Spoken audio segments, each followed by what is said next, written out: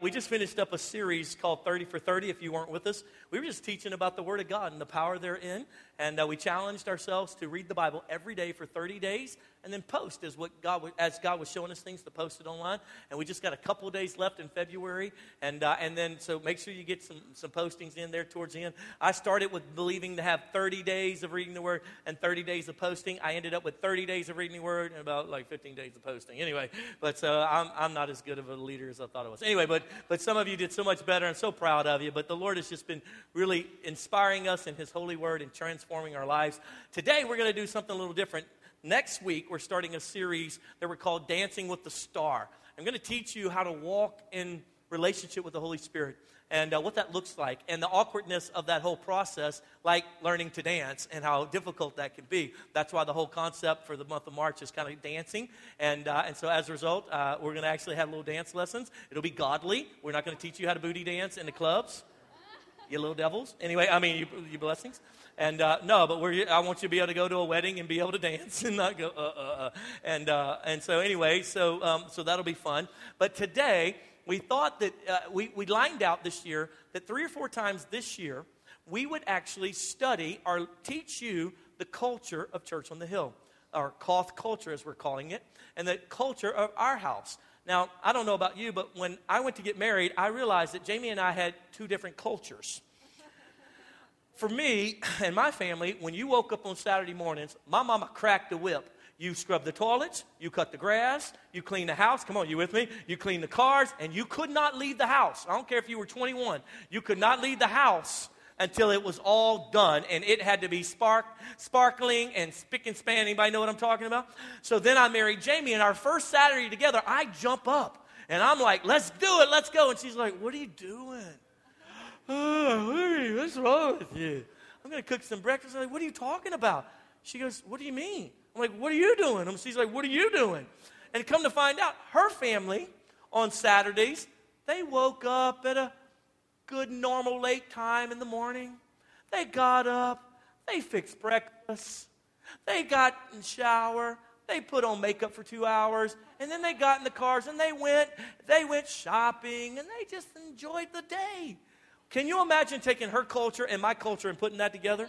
It was mayhem the first year of marriage. And so I'm just telling you, I was like, no, I will win out. We will have a house that's clean on Saturdays. I was like, when did y'all clean house? And she goes, well, we just cleaned house every day, just a little bit every day. I was like, so when did y'all clean house? And so she's like, no, let me tell you something. We will not jump up on Saturdays. Friend, I want you to know something. We've been married 25 years, and I want you to know something right now. Every Saturday morning, we wake up, we have some breakfast and some things like that. The culture of our house. Every church has its own culture, things that are important to it. See, all of us value the same things. We all value the same things. We all value some beautiful things that we all agree on. The problem with relationships and culture is that you may value something, though, that I value, but you may value it just a little higher. For example, do you value worship? I do. I think it's very important. Do you value the preaching of the word? I really do, because I'm the one doing it. Do you value kids ministry? Yes. Do you value a nice experience with the cafe? Yes. Do you value outreach? Yes. Do you value evangelism? Yes. So which one's more important, worship or evangelism? See, the problem is not that we don't value the same things. We just put them in different order of importance.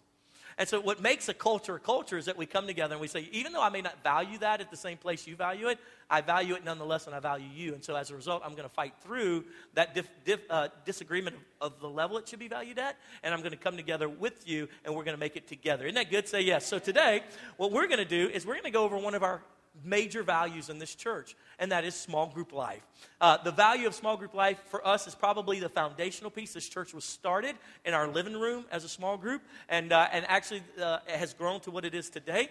And so today, as we kind of go through our cultural value of small groups, I thought I shouldn't sit here and talk all about it, especially when I've got Pastor Ryan and Sarah Wood as our small group pastors. And so Pastor Ryan has agreed to come up here with me today and help me kind of bring forth the culture of small groups. Would you give Pastor Ryan Wood a hand? Come on, give him a hand. What's up? Come on, So we're excited. He and I have been practicing for like 4 days now. And when we practiced last night, it was kind of awkward. We put our timer up here. We were the only ones at the building. And, of course, we were praying over all of you for a couple hours, and like a month, and fasting like a meal, and just asking God to do great things. And when we were up here practicing and preparing, we took like 25 minutes. So we thought, oh, we'd be good. First service, I think we took. That's because we kept playing off of each other and talking faster and faster and faster. And so, yeah, exactly. So anyway, so if we go too fast for you, just hold on, okay? Put your seatbelts on and go forward with that. Now, Pastor Ryan, you've been pastoring for over 20 years now. Yeah, it'll be 20 years. It'll be 20 years next month. So yeah. And you pastored in a lot of different environments. I have. We were Methodist missionaries. I'm ordained Baptist. I worked at Assembly of God's organization. Been to some Pentecostal ones. You tried telling. No, you did. I did not belong to that church. He was in West Virginia in a Pentecostal church in the mountains of West Virginia. That's true. Snake handling the whole thing. I'm telling you, that's what that he was. I promise you, it was the one down the road. That They had a reality TV show about the church down the road. And the guy kept his little pinky because they would handle snakes, and the pinky fell off. And because the snake bit him? Because the snake bit him, and they wouldn't get treatment. And so he would shake it. He said, "This is what happens if you don't have faith." And his little pinky with the nub sticking out. I'm not kidding. Well, that was not my church, though. That's what we're doing next week. What's wrong with that?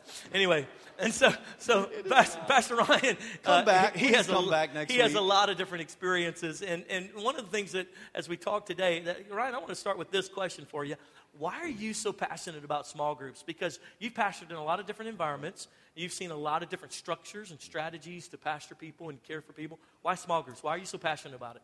Short answer is I believe that small groups change lives. Yes, and I can speak just from my own experience. So our cultures were a little bit different when we got married, Miss Sarah and myself. I mean, she's a phenomenal. I love her. But we just did not have the same idea on everything. And so we got into an argument the first year or a couple years into marriage. And I don't even remember what it's about, but we had made our first purchase of a home, and we had jobs, and there were some issues with the jobs. And I don't even remember what the argument was about, but I got in my truck, and I said, you know what, I'm out of here. And I started driving. And I started driving toward, there was a new mall in the town, and that's not even my thing. I don't even know why I was going there, but I was going there. And on the way, God just said to me, hey, that street that's coming up here, that's the one that your small group now meets at. And in fact, they're meeting right now. We had just started going to a church. They had just started small groups. We'd been there, a few times. And I was like, fine, whatever, I'll go there. It's better than going to the mall. And so I went in.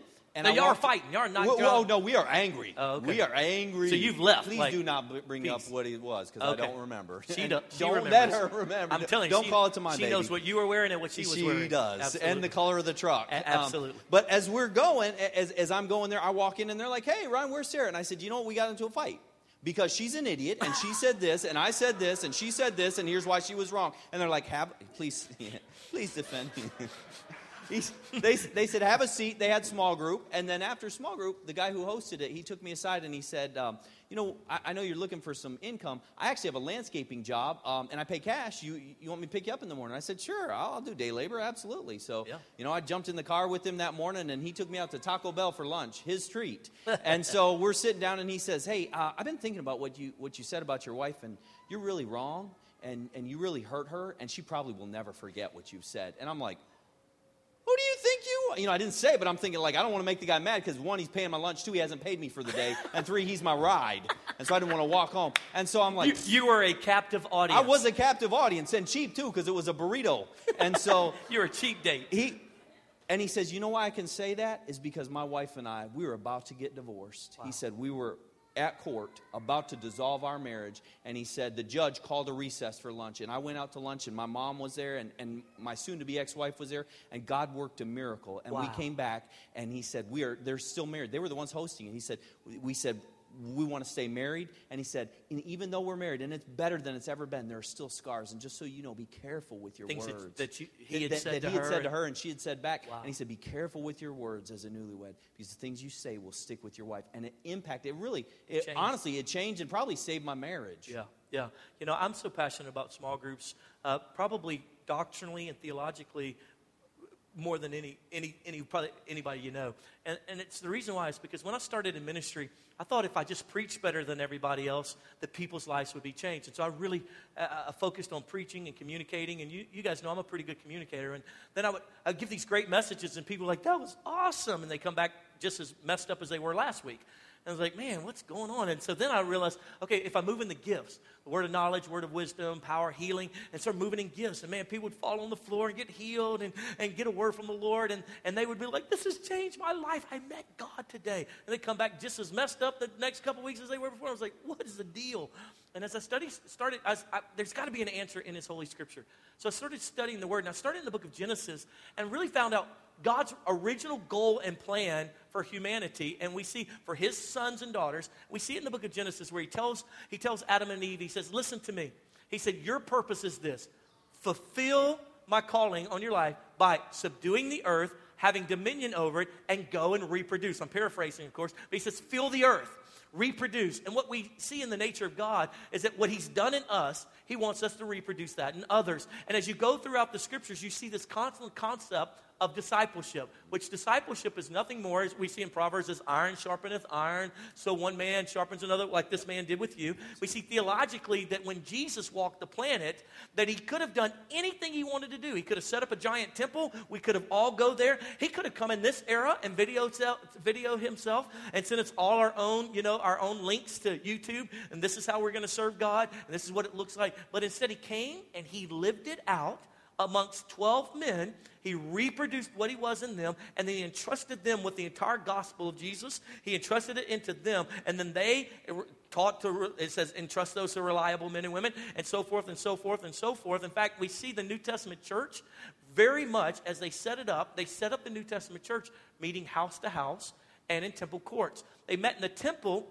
weekly because that's where the Word of God was at. They didn't have Bibles that they could carry like we do today. There were scrolls. They were handwritten. They were passed down. They were being rewritten and copied for other synagogues to have. And so if you didn't go to the synagogue, you didn't get the reading of the Word. So they would do that as new Christians, and then they would meet house to house, and they would encourage each other, strengthen one another, and literally that was the model that the New Testament church set in place. And somehow, over the years, we've gotten away from that. So for me, theologically, it's a critical component for me because I know that my role, according to Ephesians, is to equip the saints to do the work of the ministry. My job is not to go do the ministry for you, but to equip you, because when we look at the parable of the talents, God's going to judge you and me whether or not we reproduced. And He says it very clear. He says, and the master went away, and having entrusted them with talents, he comes back with an expectation that they will have reproduced. And each one of them had reproduced except for one. And He says, get rid of that lazy and worthless service, because what I gave them, they never did anything with it to help anybody else. And I'm paraphrasing, of course. And I see this theologically all throughout the Scriptures. And my role as lead pastor is to equip you so that when you stand there on the day of judgment and you stand there at the judgment seat of Christ, that you're not found wanting, or you don't have anything to bring, but each and every one of us have made disciples, which is the great commandment. And so we see that that's really kind of why we're so passionate about it. Absolutely. Well, and practically, I mean, you've got to cultivate that relationship, and that's what He had done with me. I mean, He earned that right to speak into my life, and because of that, there's fruit that's bare. Yeah, and it changed your life. Yes. Now, I want to ask you this question, and maybe you and I can answer this together, and that is, what are some of the unique traits of Church on the Hill small groups? Because we don't do them like everybody else does exactly, because it's our house. Right. It's our culture, how we do things. And so let's go through some of the unique traits for just a moment. I think one of the ones, and Miss Sarah and I myself get asked this all the time, is well, where's the single moms group, or where's the young marrieds group? Or, we don't have those because we believe in diversity. Yeah. And what that means is I need somebody that's a little further along. My kids are in junior high, getting ready to go into high school next year, and I need somebody. It's great having somebody who's got kids in high school, or somebody that's they've sent them off to college and can speak to that era of my life. And in the same way, there's folks that are just getting engaged, or they're newlyweds and they got toddlers. Man, if you have a group that is just that monoculture, that's just everybody is the same, it seems great at the beginning, and because you're like, we have the same problems. Everything is the same stage of life. Yes, but that's not long term. It's not a long term solution. I mean, you can look throughout all kinds of, look at coal country where we ministered. That was one of the issues there. It's a monoculture. You know, it was great when coal was there, but then when coal started leaving, nobody had anything in common, and 75% of the houses are empty. Right, because they all worked in the coal mine. In the exact same thing. Well, you know, to that point, I pastored for a season in Arlington, and we had small groups that were they were specialized, you know.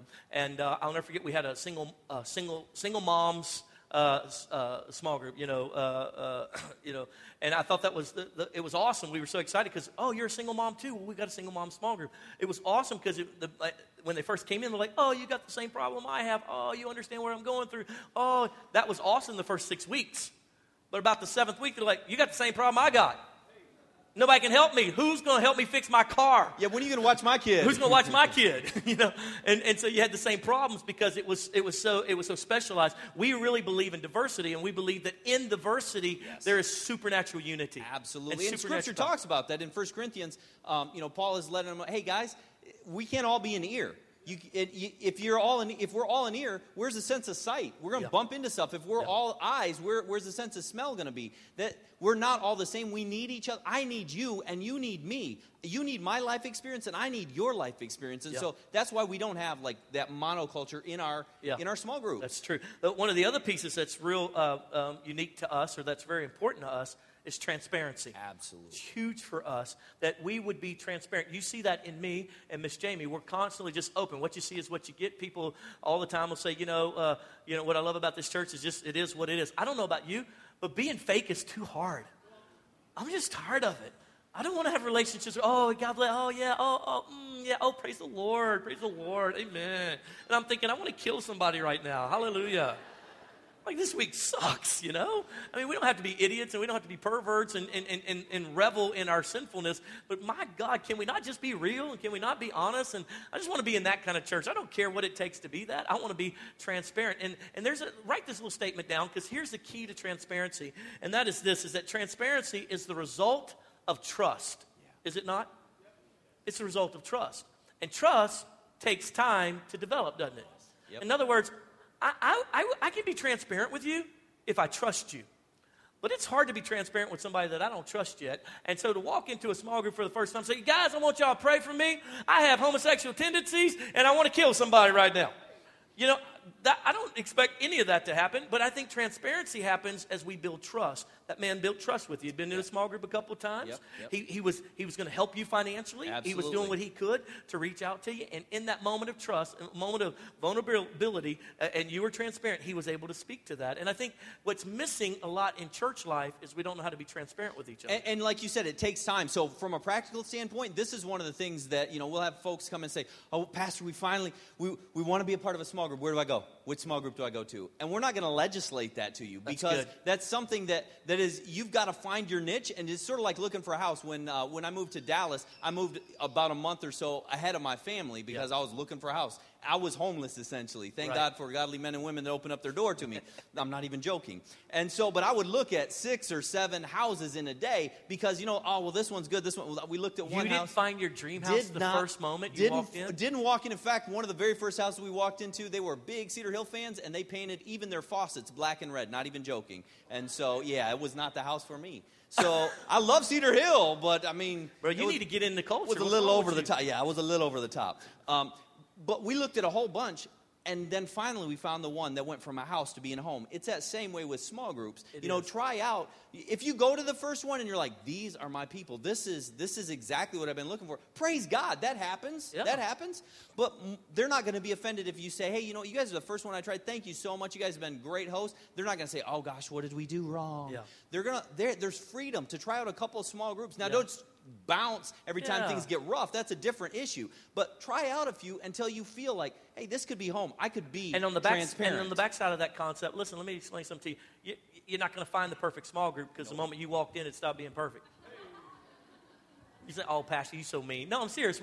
We're all imperfect, right?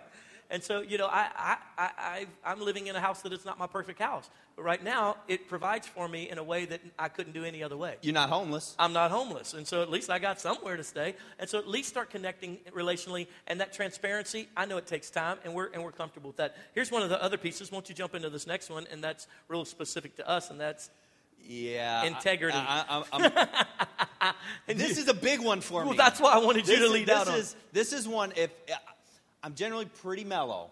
I mean, I can be excited, but I'm generally pretty mellow. You're a nice guy. When I get frustrated, it's when I find out that somebody has shared something outside of group without the permission of that person who shared it. And so the rule, the expectation is, and we've said it in multiple groups, what we say in group stays in group unless you get the permission of the person that said it to share it outside a group. Because the last thing, I get frustrated even just thinking about it. The last thing I want to find out about as a pastor is some precious person has shared a struggle and they've wound up on a prayer list. They've got, pray for so-and-so. They put them on Facebook.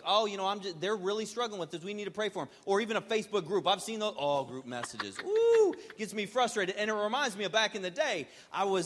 This was back a long time ago when people had to type things and then Xerox copy things. When was that? Not a tablet. When was that? It was a while ago. 1800s? No. And so here's the thing. I was making bad choices. I will admit to that. But y'all didn't need to put my name, type my name down on a list, make photocopies of it, and hand them out. I'm not joking. They did it. And so I go to school the next day, and my name is on a list. Pray for Ryan because he's making bad life choices. They did. I was making bad life choices, but you don't got to share it with everybody. And that was the one period of time in my entire life where I took a chunk and I said, God, I don't even want to go to church. Right. I'll spend time with you, but not with your people because I was so frustrated with them. So you want to see me get mad? You want to see me get frustrated? Yeah. If you get a call from me that says, hey, I found out you've been sharing stuff outside a group, we'll have a conversation. George Barna did some statistical research a few years back, and he came back with 80% of Americans claim to be Christian, or 82% of Americans claim to be Christian. But only of that 82%, I think it's like, I don't have it exactly right, but it's like only 30-something% go to churches. And the other, however many percent, 60-something, whatever percent was, said that I love God, but I don't love church. I don't like people because the people hurt me and offended me. And I just want to speak to that for a second.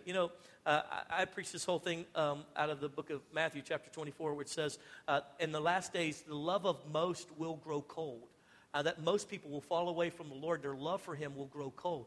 And in my opinion, I've identified the reason that is primarily, in my opinion, is not the false teaching and the false prophets. I believe it's because we get offended at one another. And I just want to say this to you about people making mistakes and not always having integrity and things like that.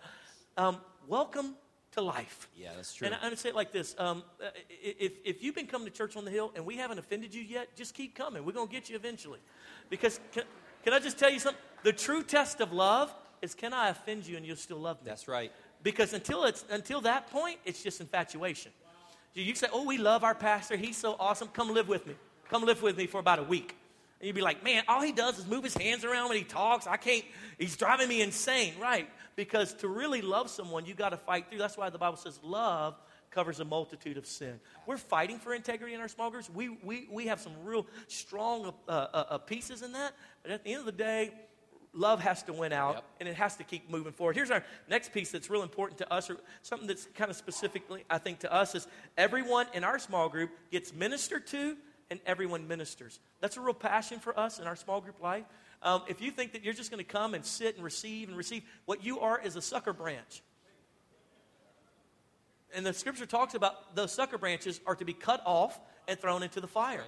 Yep. In fact, just the opposite, each and every one of us, when we gather according to scripture, we're supposed to bring something to minister. And I'll quote that passage for you out of 1 Corinthians chapter 14, verse 26. It says, and what shall we then say, brothers? When you come together, everyone has a hymn or a word of instruction, a revelation, a tongue, or an interpretation.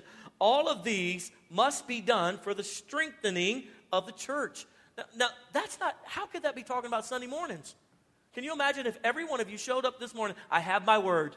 I have my word to share. I have my word of encouragement. I have a song, Pastor, that God gave me in the night last night. We would be here. You'd all have to quit your jobs. We would be all day, every day for the next month. Why? That's not talking about it there. It's talking about the church as it met in its real component, and that is in small group life together. And when you come together in a small group gathering, whether that be at a restaurant, whether that be through Facebook, however you're going to come together in small group life with folks, that you have something to give. Not just always taking, but always giving. And that's a key point of our dynamics in this church, is we refuse to have just sucker groups where, someone teaches you something and you just sit and listen.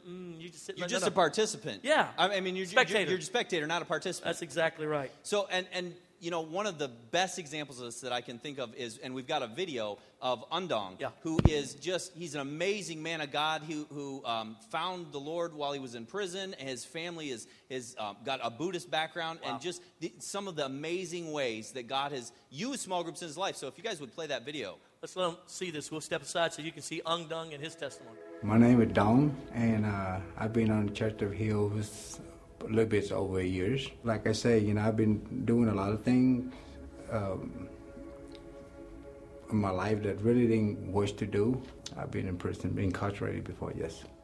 One day I met this man, make a long story short, I met this man, had, don't know what he in there for, which he lived next to me, and he told me that he don't know why he in there for, but he believed that was God calling. And that man had walked me through every moment of my hard life.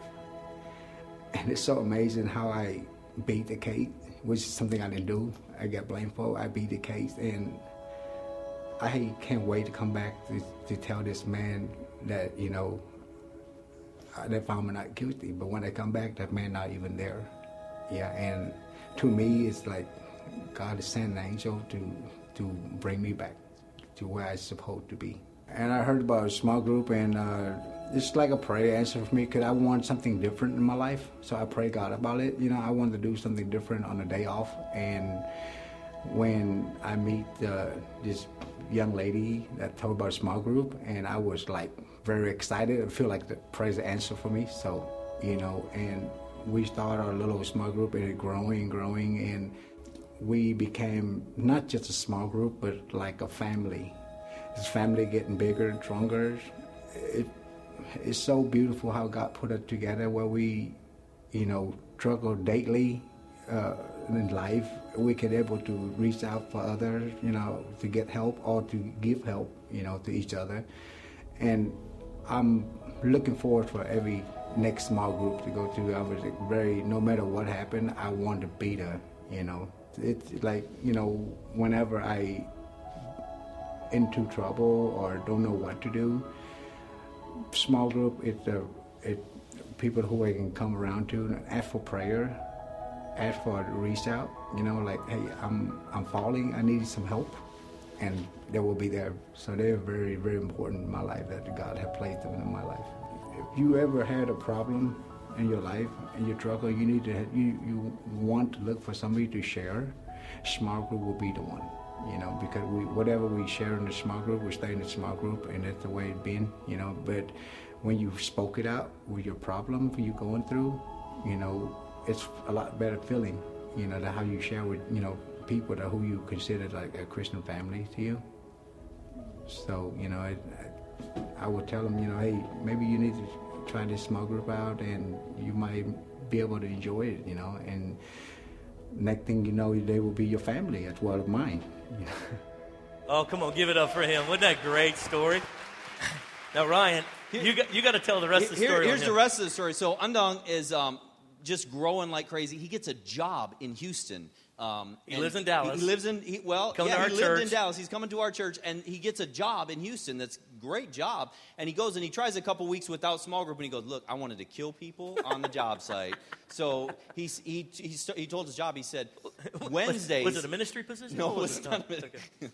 He said, Wednesdays, I'm leaving at 2 o'clock, whether the job is done or not. He was installing cell towers. He said, whether the job is done or not, I'm leaving. I know I'm in charge, but I'm leaving. You guys get it taken care of because you don't want to work with me if I haven't been to small group. And so he would drive from Houston, Texas to Dallas to go to small group. The next morning he would get up early and drive back so that he could be in Houston and work his job. And God has brought him back up here to Dallas, so praise God for that new job. That's crazy. But yeah, he wasn't going without it.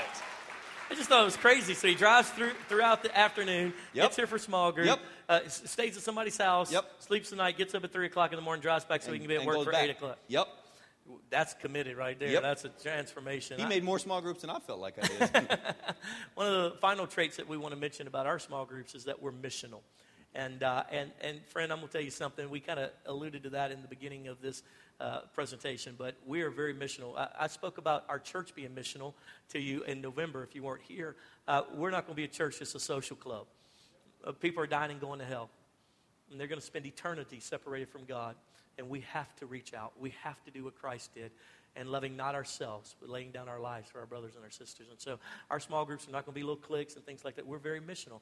In fact, Josiah, I don't see him. He's always running around fixing stuff for us.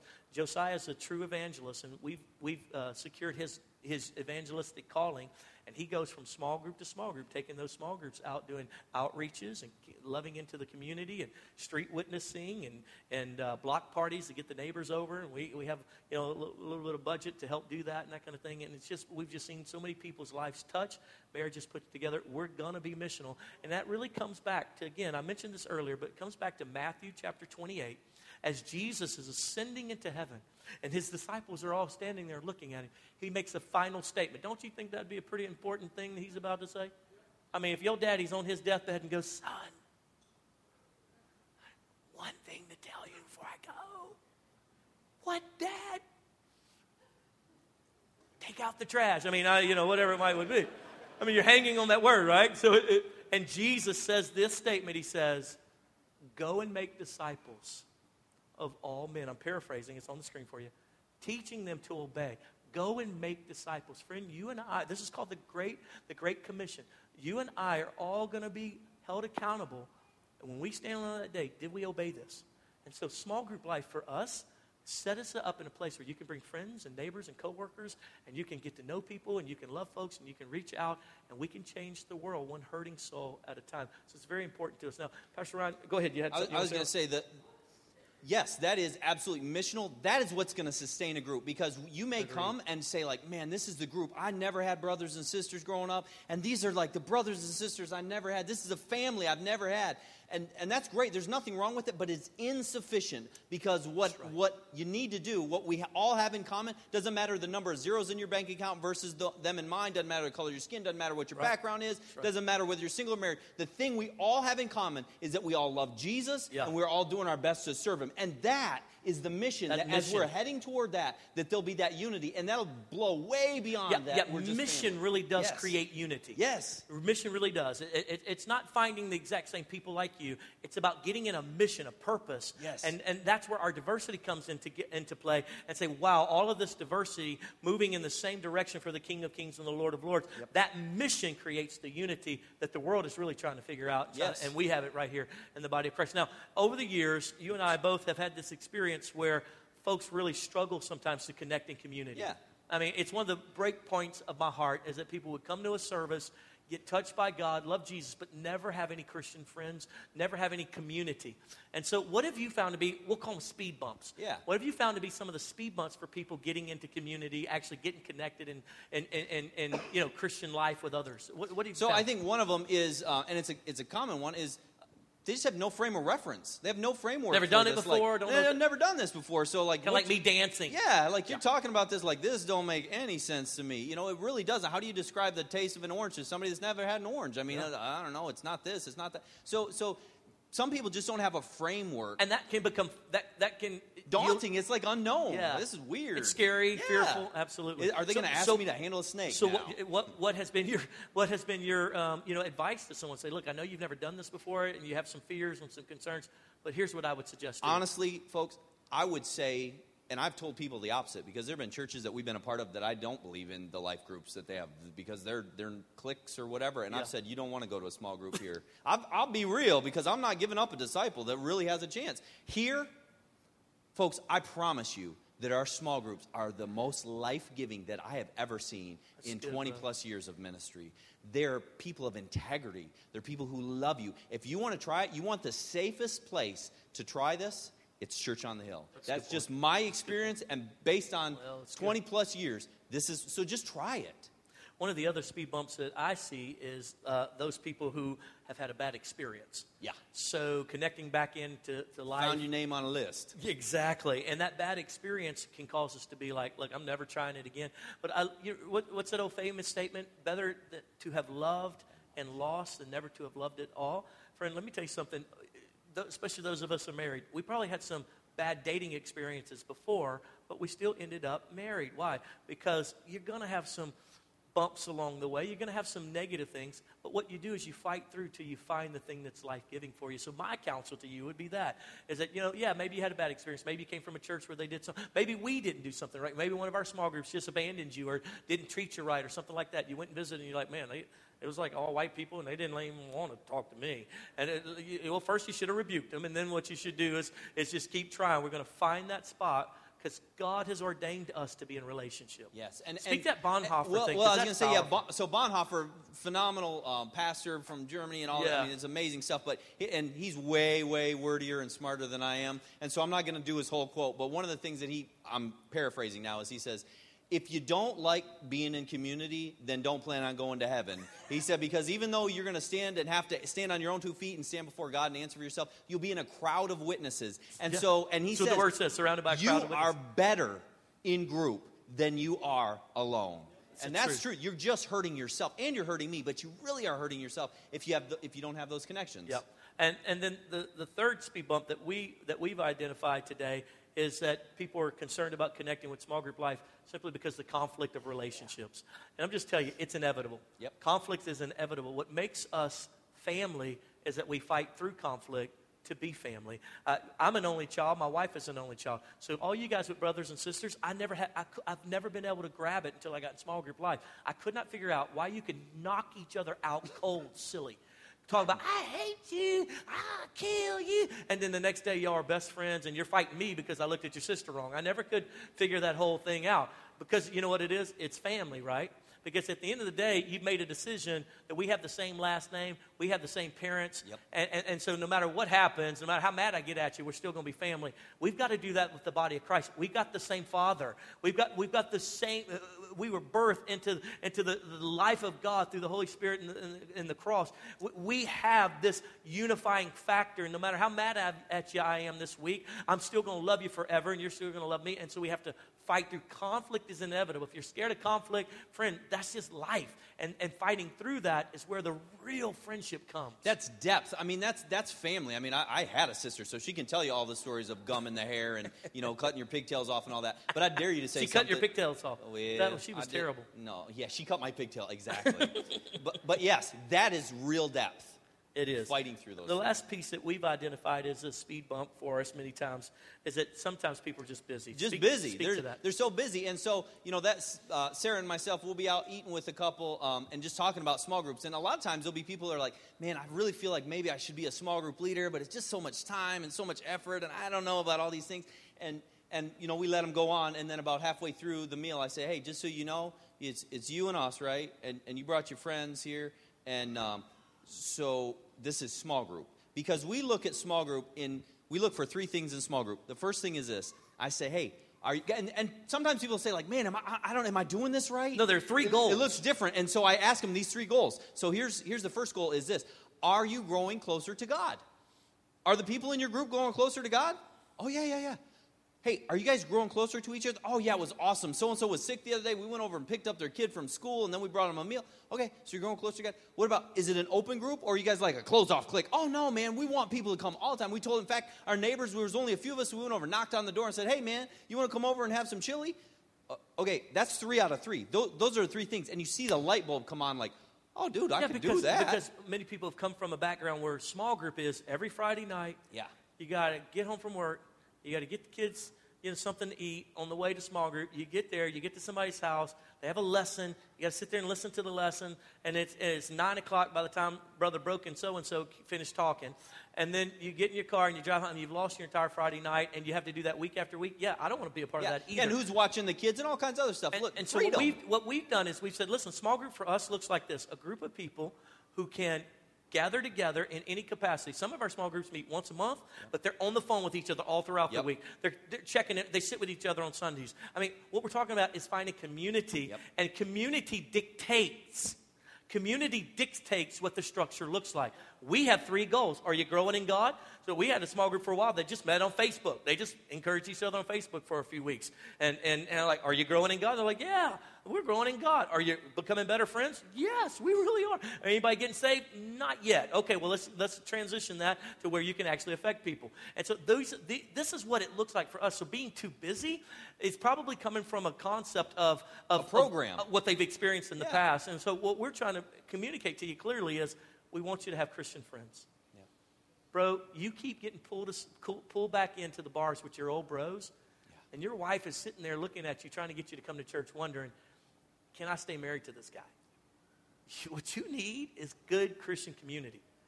Sister, let me tell you something. You got some issues, girlfriend. I love you, but you got some issues. And you know what? You think that a counseling appointment is going to fix it all? No, you just need to get closer to another woman who halfway loves Jesus as much as you do. And between the two of you, you're going to sand each other down, and it's going to be all right, I promise you. What I have learned in life, preaching doesn't change everybody. All the gifts of the Spirit don't change everybody. Disciples make disciples. That's right. Not sermons, not events.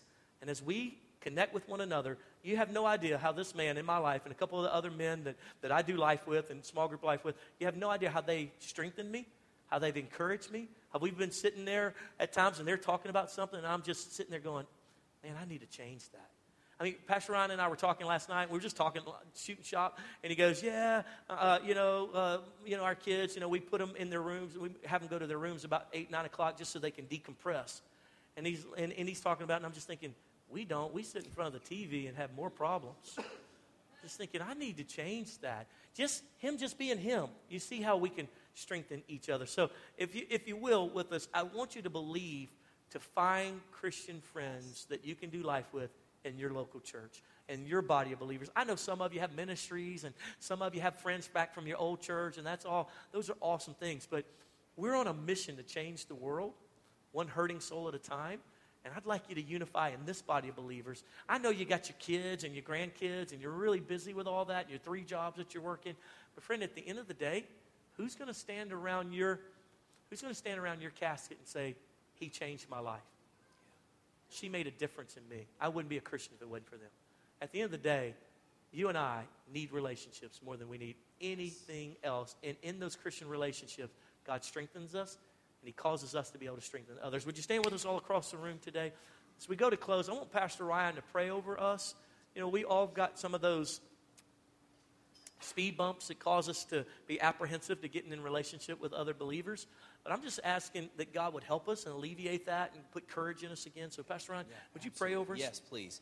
God, we love you, and we know, God, that your desire from the very beginning has not been for us to walk alone. You said it's not good that Adam is alone. God, it's not good that we try to do this on our own. So, God, I pray right now for those speed bumps to be removed, for it to be a smooth drive, God, for those past experiences to fall off and say, I'm going to give it another shot, God. For those people that say, I've never done this before.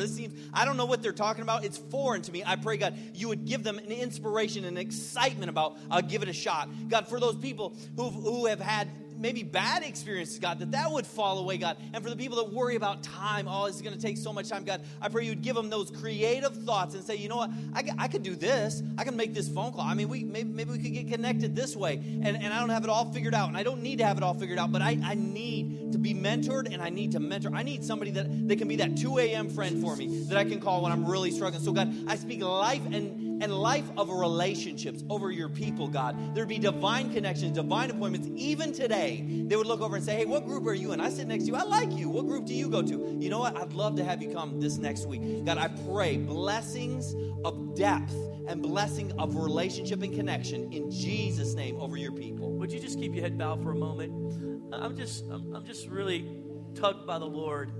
If you're in this place, we're talking about relationships. We're talking about connecting with the body of believers. But maybe you've not connected with the Lord.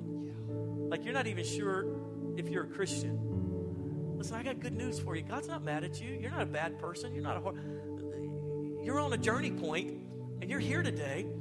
And Jesus is waving the flags and flashing the lights to try to get your attention to say, I love you, and I want a relationship with you. Maybe you say, well, what do I have to do? Well, here's the beauty of it. You're a sinner. I'm a sinner. But Jesus died on a cross so that our sins could be forgiven. In other words, he paid it forward. He filled up our account with billions and billions of dollars, if you will. And every sin that we ever commit, every bit, it's already covered. The bill is already covered. You say, well, then what's my role? Well, your role is simply this. The Bible says if you'll confess with your mouth and believe in your heart that he's the Christ, if you'll make him your Lord and just say, Jesus, you're my Father. I want you in my life.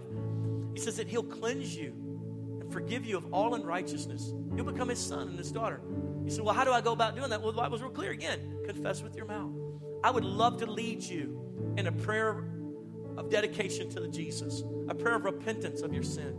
I don't want to humiliate you. I don't want to pull you forward and make everybody look at you. I'm talking about a personal thing that's happening right now between you and your God who created you. Maybe you say, Pastor, I used to serve the Lord, but life happened, stuff happened, and I came here today, but I'm not sure, about church stuff, but I know that I miss God. Friend, he misses you. Maybe you say, Pastor, I've never been a Christian. I'm 100% sure I understand everything you're talking about, but you do recognize the truth that the great Creator wants a relationship with you. In either one of those situations, I want to pray with you today. So you say, that's me, Pastor. No one's looking around. Every head is bowed. Every eye is closed. Would you just today, would you be sincere and authentic for just a few moments? If you're away from God, you don't know him as your Lord and Savior, would you let me bring you back to him? Would you let me introduce you? Could I lead you in a prayer of repentance? If you say, yes, Pastor, that's me. If that's you saying yes right now, would you just lift your hand and identify that? Say, yes, I'm ready to come back to the Lord. God bless you. Thank you for your, thank you, ma'am. Thank you, sir. Anybody, thank you, sir. God bless you. Anybody else? Pray for me. Thank you, Pastor. I want to come back to the Lord. I want you to pray with me. I want to know the Lord. Anybody else? I'll give you about 3 seconds. I won't belabor the point. I just give you a chance to respond to God's tugging at your heart. Is there anyone else? About 2 seconds left. One. Anybody quickly? Your hand goes up, down. Amen. You can put your hands down. I saw those hands. Now I'm going to lead you in a prayer of connecting you to Jesus. And from that point forward, he's going to build that relationship. You and him are going to become best friends. It'll take some time to understand his ways and his culture, but you'll get it. But today, I'm going to connect you. And I'm going to lead you in a prayer of repentance. We're going to say this prayer out loud together. And I'm going to ask everyone in the audience to pray it out loud with you. Most of us have already come to this place, repented, and cried out to God, and he's forgiven us. But today is your moment. Today's your special day. And I want to lead you in that prayer. Say it like this with me. Say, Jesus. Out loud, a little better. Jesus, today I surrender my life, my desires. I ask you to forgive me. I admit I'm a sinner, but I ask for your grace. And I declare in front of everybody, Jesus is my Lord. Fill me with your Holy Spirit. Write my name in your book of life, because I promise to serve you all the days of my life. In Jesus' name. Keep your head bowed for a moment. Father, I pray for every man and woman who lifted their hand and said that prayer from the depths of their heart.